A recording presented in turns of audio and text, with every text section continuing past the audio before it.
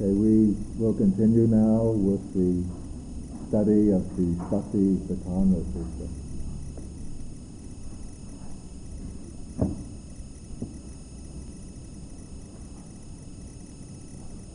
And last time we examined section number 4 of the Sutta,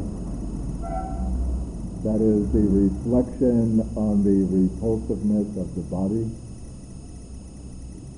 And now we come to section number 5. This is called the reflection on the material elements.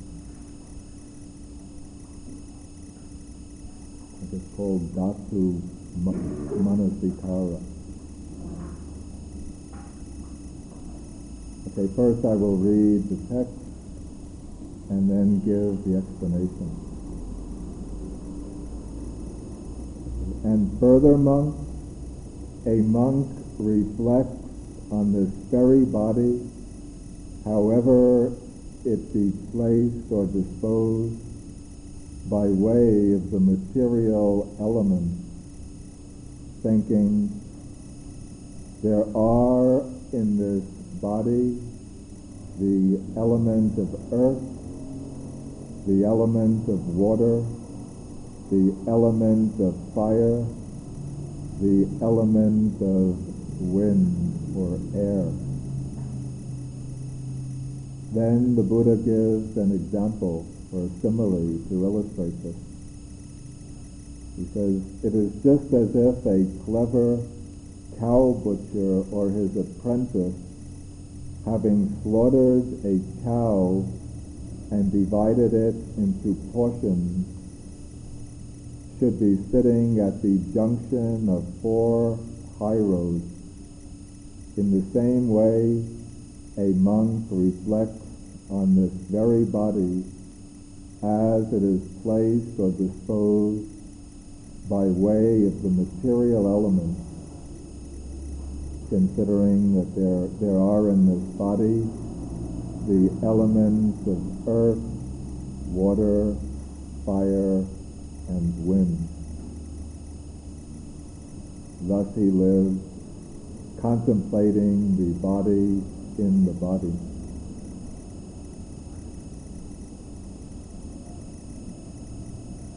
Okay, now according to the Buddha's teaching, the fundamental constituents of the world of matter are what is called the 4 primary elements, the 4 great elements.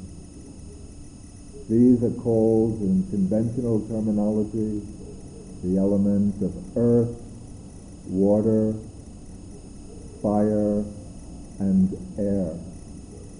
But each of these terms is actually used to signify a particular, or to represent symbolically a particular fundamental property of matter. The earth element represents the property of a solidity or resistance in matter. It's manifested as the sense of things being hard when the earth element is dominant, or soft when the earth element is weak. And the earth element serves as a foundation for all the other material properties.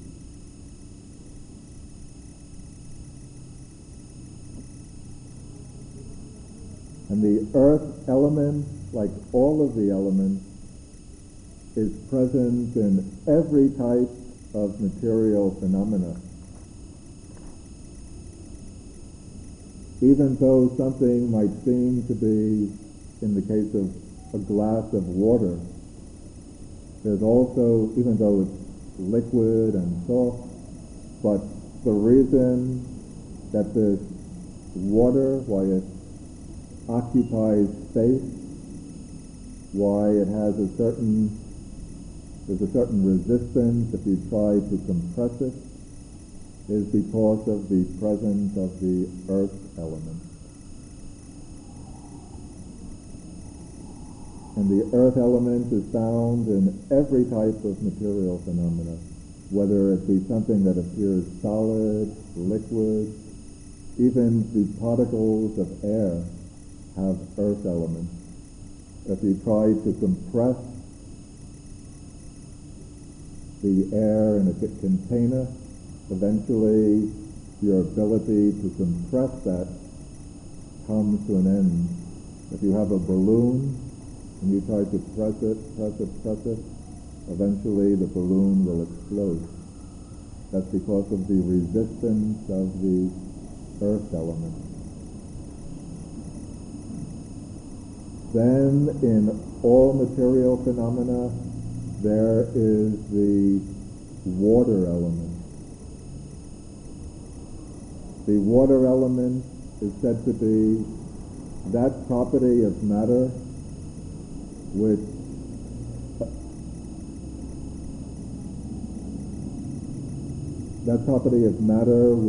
has the ability to cause matter to bind together. It's the property of binding or cohesion. And to illustrate this, the commentaries say that if you take, say, some flour, like wheat flour or rice flour, and you take the handful and you throw a handful, then all of the flour will scatter. But if you take the flour and you mix water with it, then all the particles of the flour bind together and become a solid mass. And so the liquid element is that property of matter by reason of which the material particles cohere, hang together. And we experience it as oozing and trickling. That's the manifestation of the liquid element. And just like the earth element, the water element is present in all material phenomena. Even in, say, the solid metal, the water element is present as that factor by reason of which the particles of metal bind together and form a distinct object. Also in the air, there is water element. Even in fire, there's some degree of the water element. When something is burning, as it burns, out of the flame there comes moisture, drops of moisture, which shows that the water element is present even in something burning. Then the fire element is that factor in matter, that property of matter, by reason of which there is heat, differing degrees of heat.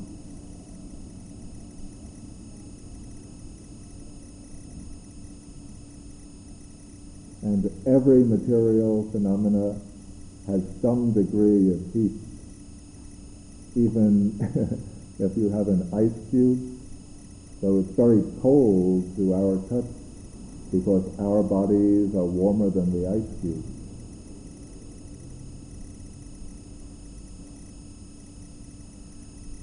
But even that ice cube, if some insect was to come from, do you know what dry ice is? Do you have that here? It's liquid carbon dioxide. It's extremely cold. So if, say, an insect were to come from a block of dry ice to a block of liquid water ice, he'd think he was coming to a tropical paradise.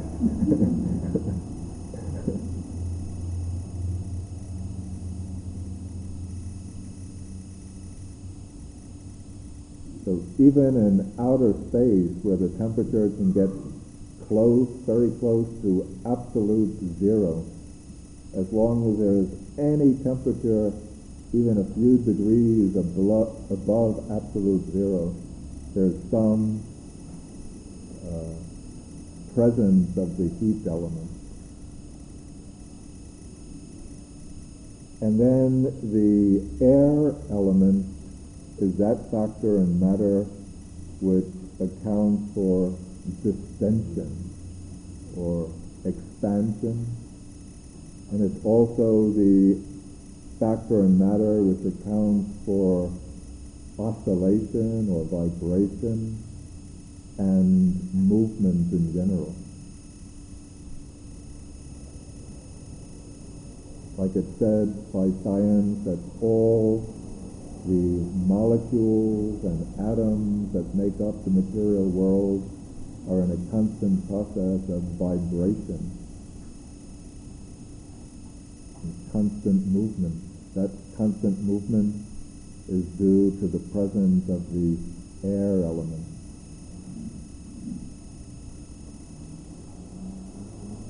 Okay, so those are the four primary elements in general. But this contemplation, this meditation on the material elements, the Buddha says, is supposed to be done on this very body, that is, on our own body. And one is supposed to contemplate that there are in this body the earth element, the water element, the fire element, and the air element. Now, in this sutta, the Buddha has explained this meditation on the elements very, very briefly. He doesn't go into an elaborate explanation of it, because he's done that elsewhere.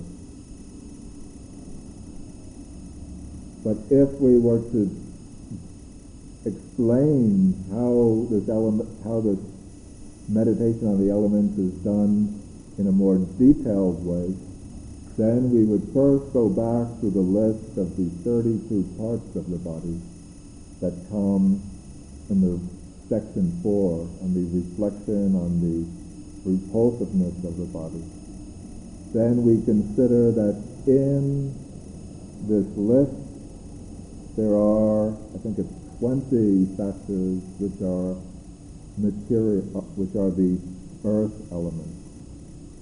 There is the hairs of the head, hairs of the body, nails, teeth, skin, flesh, sinews, bones, bone marrow, kidney, heart, liver, midriff, spleen, lungs, intestines, mesentery, gorge, feces, and then we could add the 32nd part, the brain. All of those parts are considered manifestations of the earth element.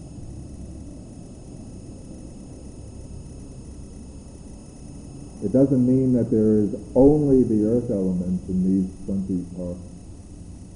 As I said, all four elements are present in any type of material phenomenon.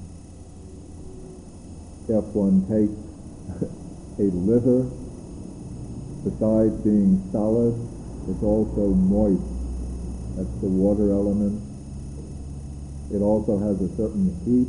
That's the fire element. And it also has a certain distension, and its particles are in some degree of vibration. That's the air element.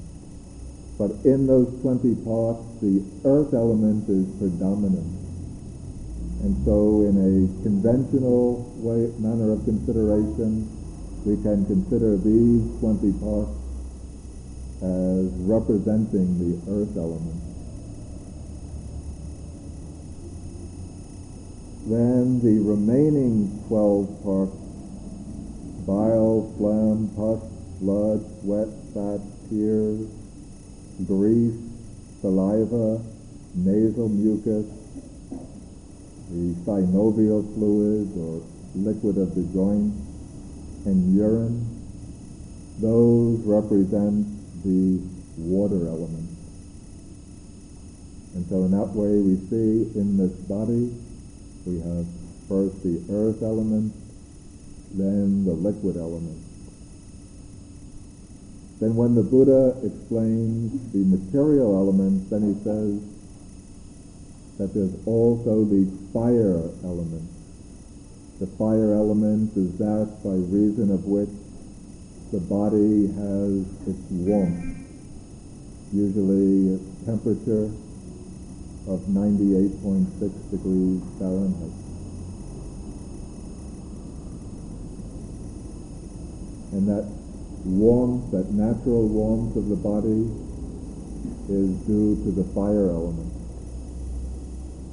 And he says that it's also due to the fire element that the body ages or decays. And it's also through the fire element, when the fire element flares up and becomes too intense, then we have a burning fever. Then the fire element is also what is responsible for the digestion of food. It's the heat of the digestive system which burns up the food, which causes the food to release its vital nutrients, or its vital nutrients.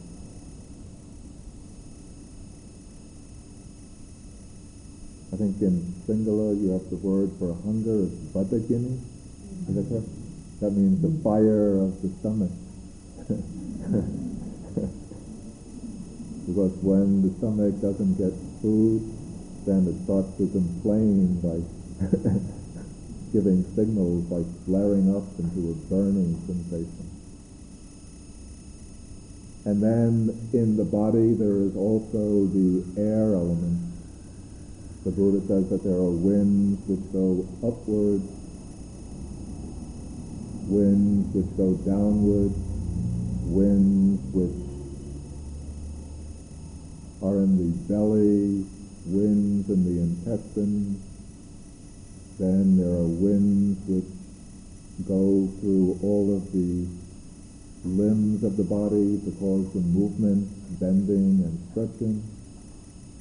And then there is the air of in and out breathing. And so in these ways we have the air element present.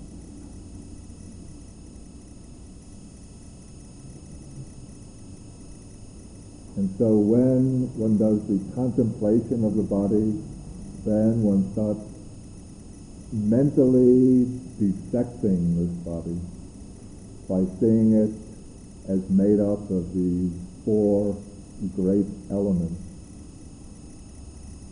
It's not just a matter of repeating something conceptually, but one has to be able to actually envision and to really feel that this body is just a compound of the four great elements. And the Buddha says, he says that one reflects on this very body, however it is placed or disposed, that is, in whatever posture the body is set, one is practicing this analysis of the elements. Usually one will do it when sitting, but also even when doing walking meditation, there's a way to do the walking meditation combined with the contemplation of the elements. In this practice, the walking, the steps are divided into four parts. First, there's the lifting of the foot. That's a light upward movement. And one considers that that takes place through the predominance of the fire element. Because the fire element is the element of energy. it's a light, upward moving force. And so through the fire element, the foot is lifted. Then the movement of the foot forward, coming forward, that takes place through the air element, since the air element is the principle of motion.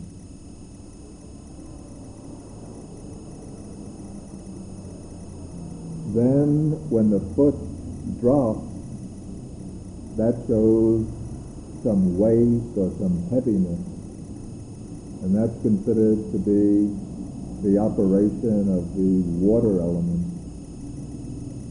Then after the foot is dropped and placed on the ground, then when one shifts the weight, then one presses on the foot which is on the ground, and that is the operation of the earth element.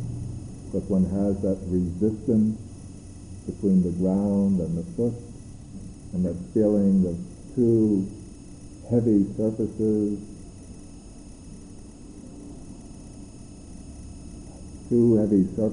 coming together, and one can sense the resistance between those two surfaces.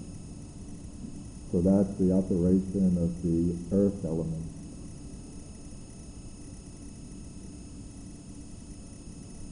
And then this basic practice of the contemplation of the elements, it's an exercise in developing Vipassana, or insight. And the purpose of this contemplation is to eliminate the conception of a living being, a person, a substantial self. And ordinarily, we grasp the body as a unity, and we take it to be a single, substantial entity, and then we identify with the body, taking it to be mine or myself, something that I can really hold on to as being mine. But if we analyze the body into these four great elements, then the appearance of some solid substance in the body disappears.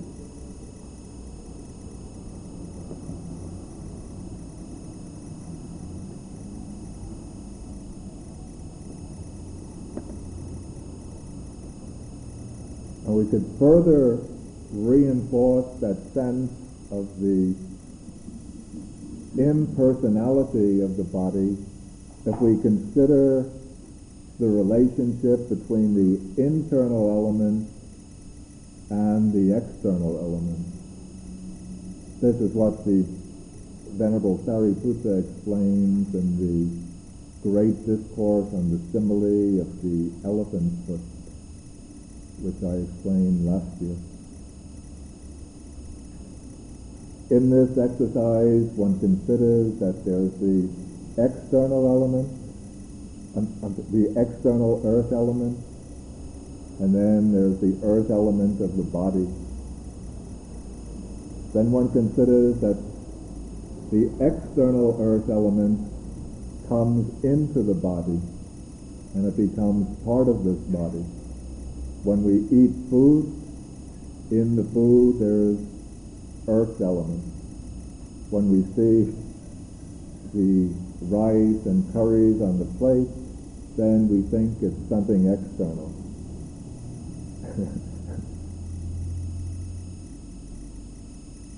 If somebody comes up, approaches us, like he's going to greet us while we're sitting at the table, and if he starts talking to the food, saying, "Hello, Mr. De Silva, how are you today?"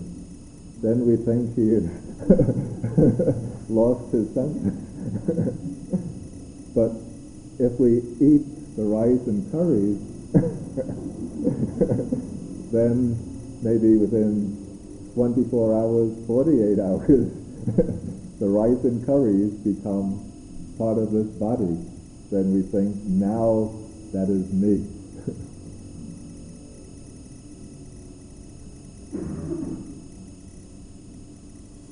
Then after we have, so that's the external earth element, comes into the body, and it becomes the internal earth element.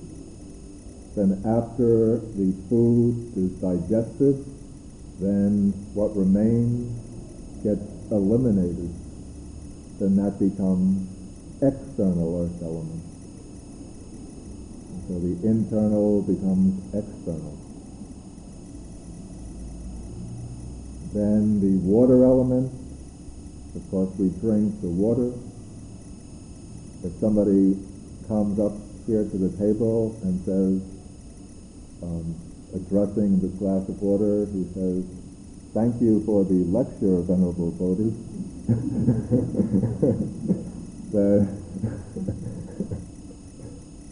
Then we think he's mentally unhinged. But here I'm drinking the water, and then in a few hours the water becomes part of Venerable Sir.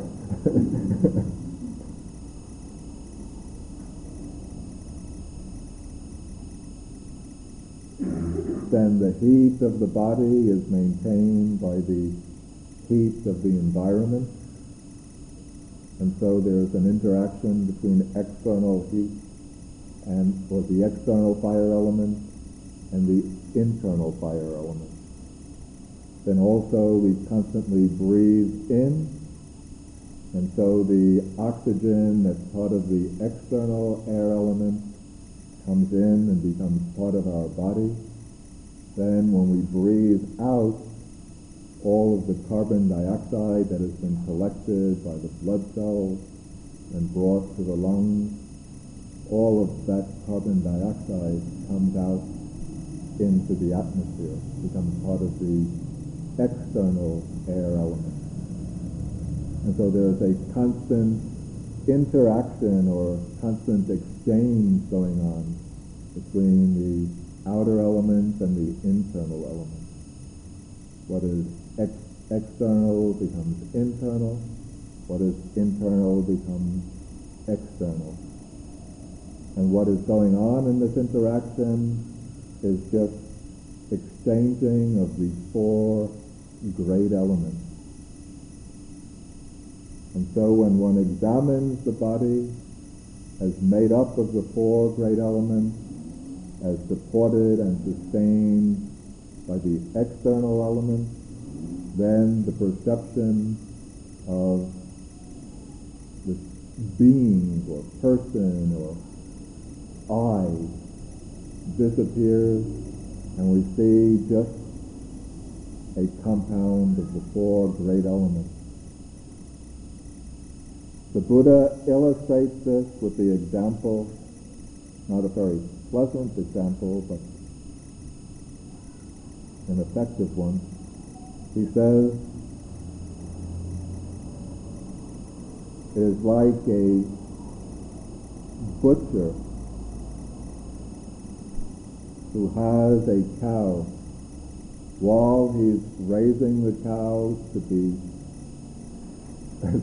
slaughtered and feeding it and taking care of it, then he's always seeing it as a cow.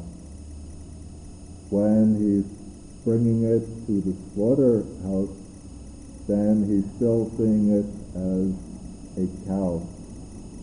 Even when he has it in the slaughterhouse, he's still seeing it, and when it's slaughtered, he still thinks I'm slaughtering a cow.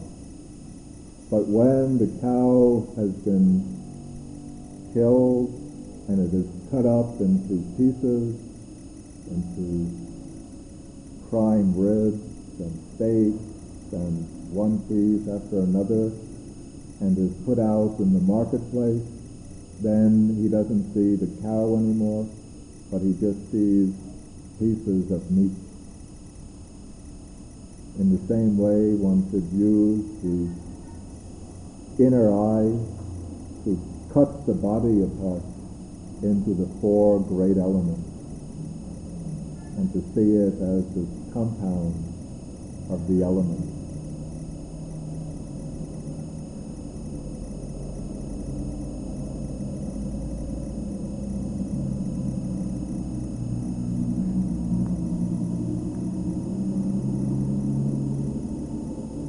Okay, so that is the reflection on the material element.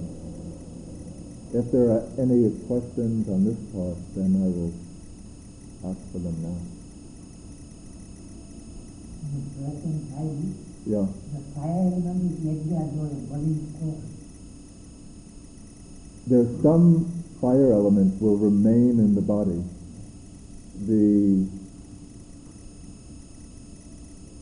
The fire element is sustained to some extent by vitality, by the life principle. And so that's why when we're alive, the body has a temperature of 98.6. It's quite warm. But when death takes place, then there's no more vitality. And so that can support the living fire element, but it just remains the fire element that's present in any type of inanimate matter. And so the body cools off and just goes down to that temperature. But of course, since all matter has the heat element, then there's some heat element even in the corpse.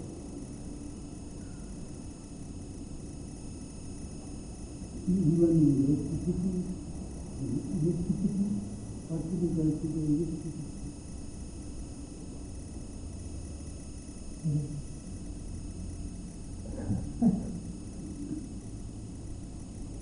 I think electricity might be considered a manifestation of the fire element.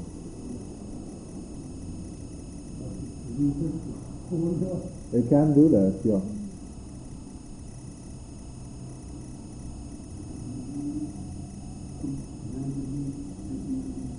Excuse me?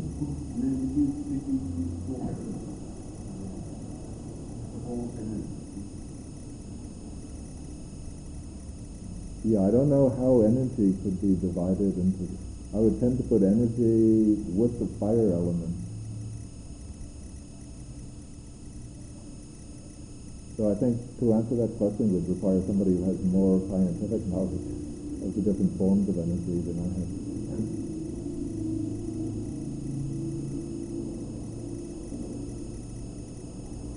Any other questions?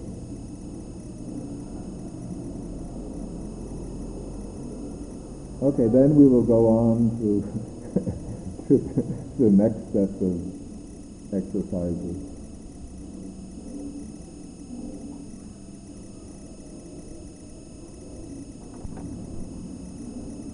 Okay, these are the 9 cemetery contemplations.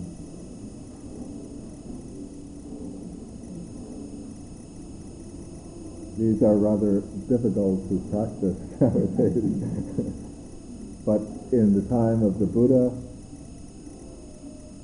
when robbers or criminals were executed by the state, then they would take the bodies and they would throw them into charnel ground, where they would be just exposed to the elements. And so it would be a very good opportunity for meditating monks to go to the cremation ground and to look at the bodies in different stages of decay. In the Visuddhimagga, in chapter 6, very detailed instructions are given on every step in the practice of the cemetery meditation, beginning with how a monk should go to the cemetery, how he should behave in the cemetery, how he should conduct himself when he's leaving the cemetery and returning to the monastery.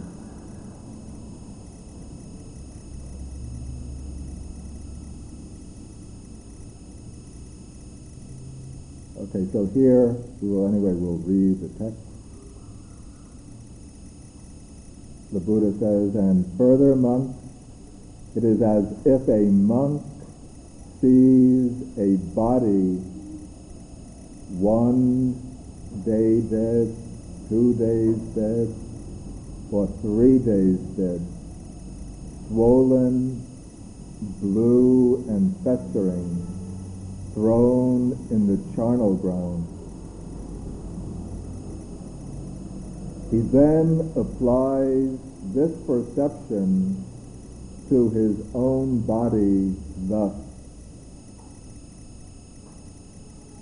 verily, or indeed, my own body too is of the same nature. Such it will become, and it will not escape that. So the Pali uses the word sayatapi, which is translated here as if a monk. And I understand this to imply that this meditation does not require that one actually go to the charnel ground to see the corpse. But if one has a very good imagination, or even if one can see maybe photographs or some picture of a body in the charnel ground, that would be enough to provide an image for the contemplation. But of course, if one really wants to get the most vivid image possible, then one should see a corpse in the flesh itself. Then one considers the corpse in the condition of being swollen, blue, and festering, and then one applies that idea in relation to this own body. That's considering that this body also is of the same nature, that this body is bound to die. And when it dies, then it will also become swollen, blue, and festering, and it will not escape that fate. When that contemplation is done very strongly and keenly, then it has two effects. One is that it creates a certain state of agitation. That's the first effect. Because always we think, even though we don't admit this, but we think to ourselves that this body will live forever, that it's not going to die. I remember a passage that comes in, I think it's in the Mahabharata, where some king asked Krishna, what is the most wonderful thing in the world?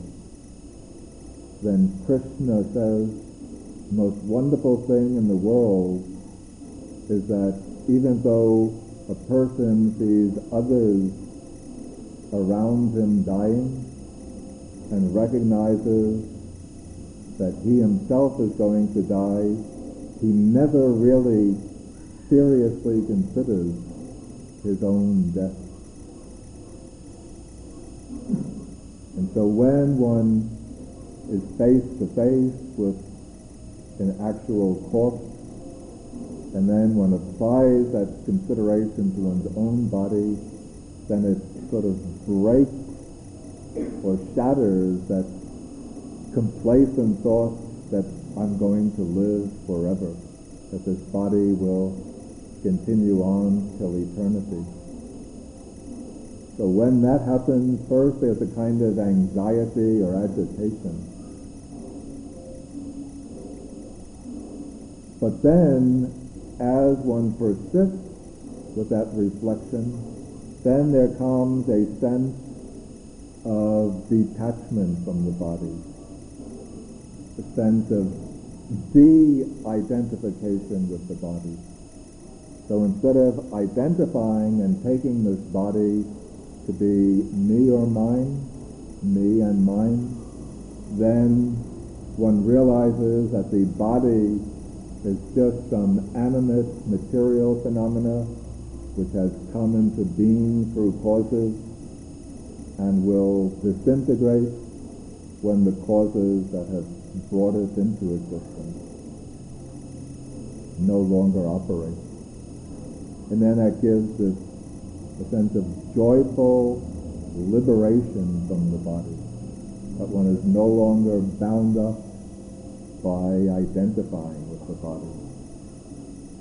And so sometimes people think that because, especially people from the modern West, where everything is so progressive and everything is so tied to achieving enjoyment in this life, when people read about Buddhism and then they read about these cemetery meditations especially, or the meditation on the repulsiveness of the body, they think, oh, what a dreary religion, frightening religion Buddhism is. It seems that the Buddhists must always be going around with very, very sad expressions on their face. I think it's almost morbid to be contemplating corpses.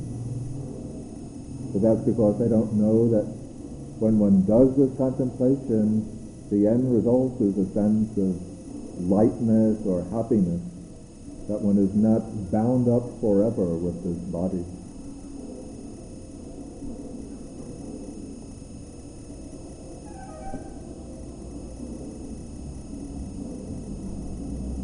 Okay, and then the Buddha repeats that refrain for all exercises in the cemetery contemplation. When one lives contemplating the body and the body internally, then one will be taking this idea that this body is subject to death and disintegration. One applies it to one's own body. Then one lives contemplating the body and the body externally. Then one takes that same idea of the swollen, blue and festering corpse, and one applies it to the bodies of other beings, other people, that everybody else will eventually die, and their bodies will become swollen, blue, and festering.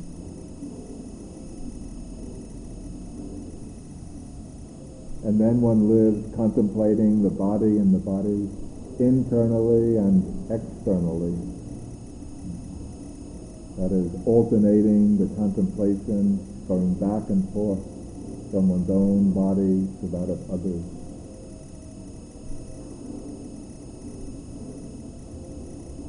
And then one lives contemplating origination factors in the body. This is when one considers what are the causal factors that bring the body into existence. Or he lives contemplating, there's a line missing. He lives contemplating dissolution factors in the body. One contemplates the factors that cause the cessation or dissolution of the body. Or he lives contemplating origination and dissolution factors in the body. That is, contemplating both together. For then his mindfulness is established with the thought, the body exists only to the extent necessary for knowledge and mindfulness, and he lives independent and clings to nothing in the world. In this way, also a monk lives contemplating the body in the body.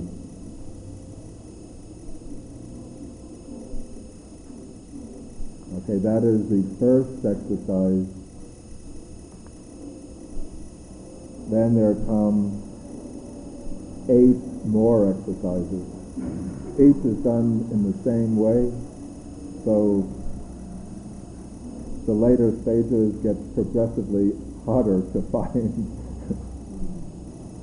The second is that one contemplates a body which is thrown in the charnel ground, being eaten by crows, hawks, vultures, dogs, jackals, or by different kinds of worms.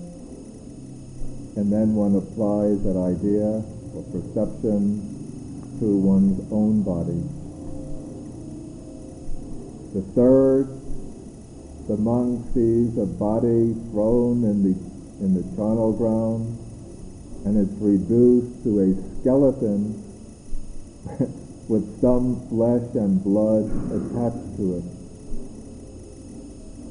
In the fourth, the body is reduced to a skeleton which is smeared with blood but doesn't have any flesh, without flesh. One might have to get rather close to it to see whether it's with flesh or without flesh. Then the fifth stage, the skeleton, is without flesh and blood. And sixth, it's just the bones which are no longer held together. They're without any binding and scattered in different directions.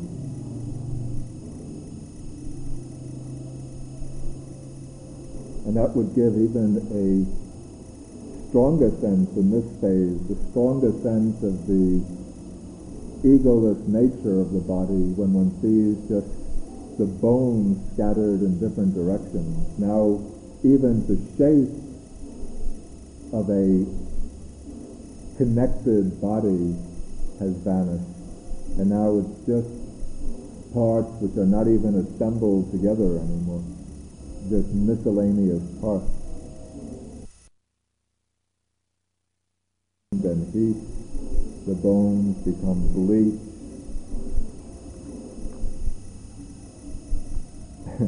In the eighth stage,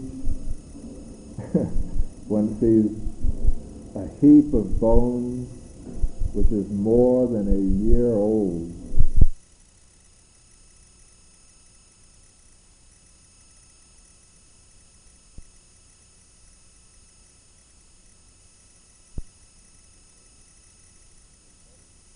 Since the bones have been reduced to dust,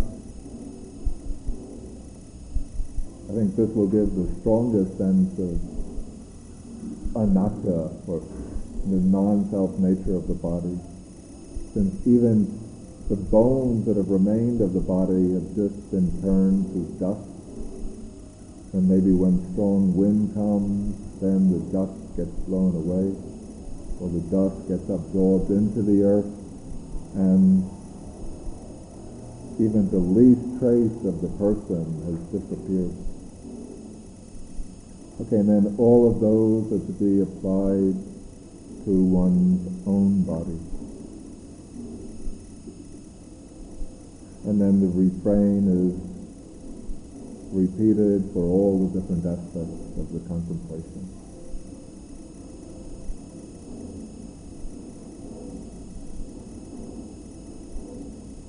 Okay, I'll ask now if there are any questions on this section.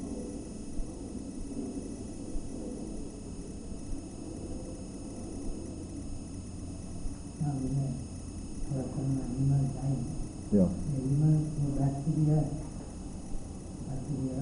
Yeah. So now the plant may absorb that. The plant can absorb the elements. Yeah. You might not another person can get. Yeah. Then the elements in that person's body go into the earth. Then that earth element or that soil goes into plants, and those plants might become vegetables or fruit trees.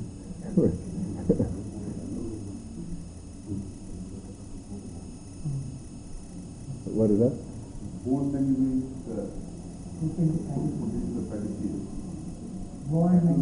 They use the bones for fertilizer for the pets.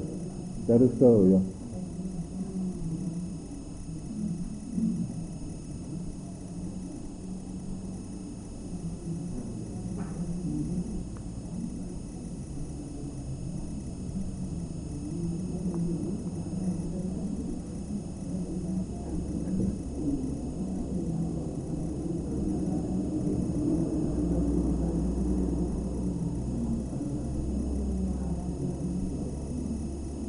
Okay, are there any questions or comments?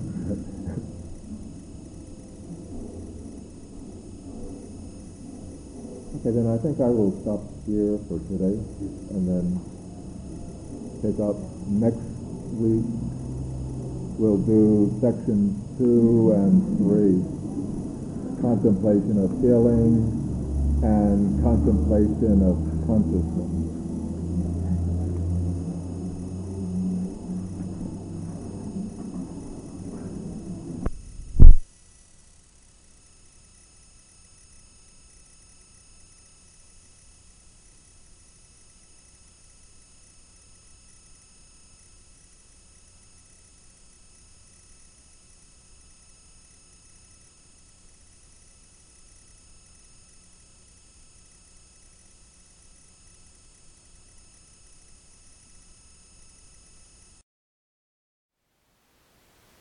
Thank you for listening. To learn how you can support the teachers and Dharma Seed, please visit dharmaseed.org/donate.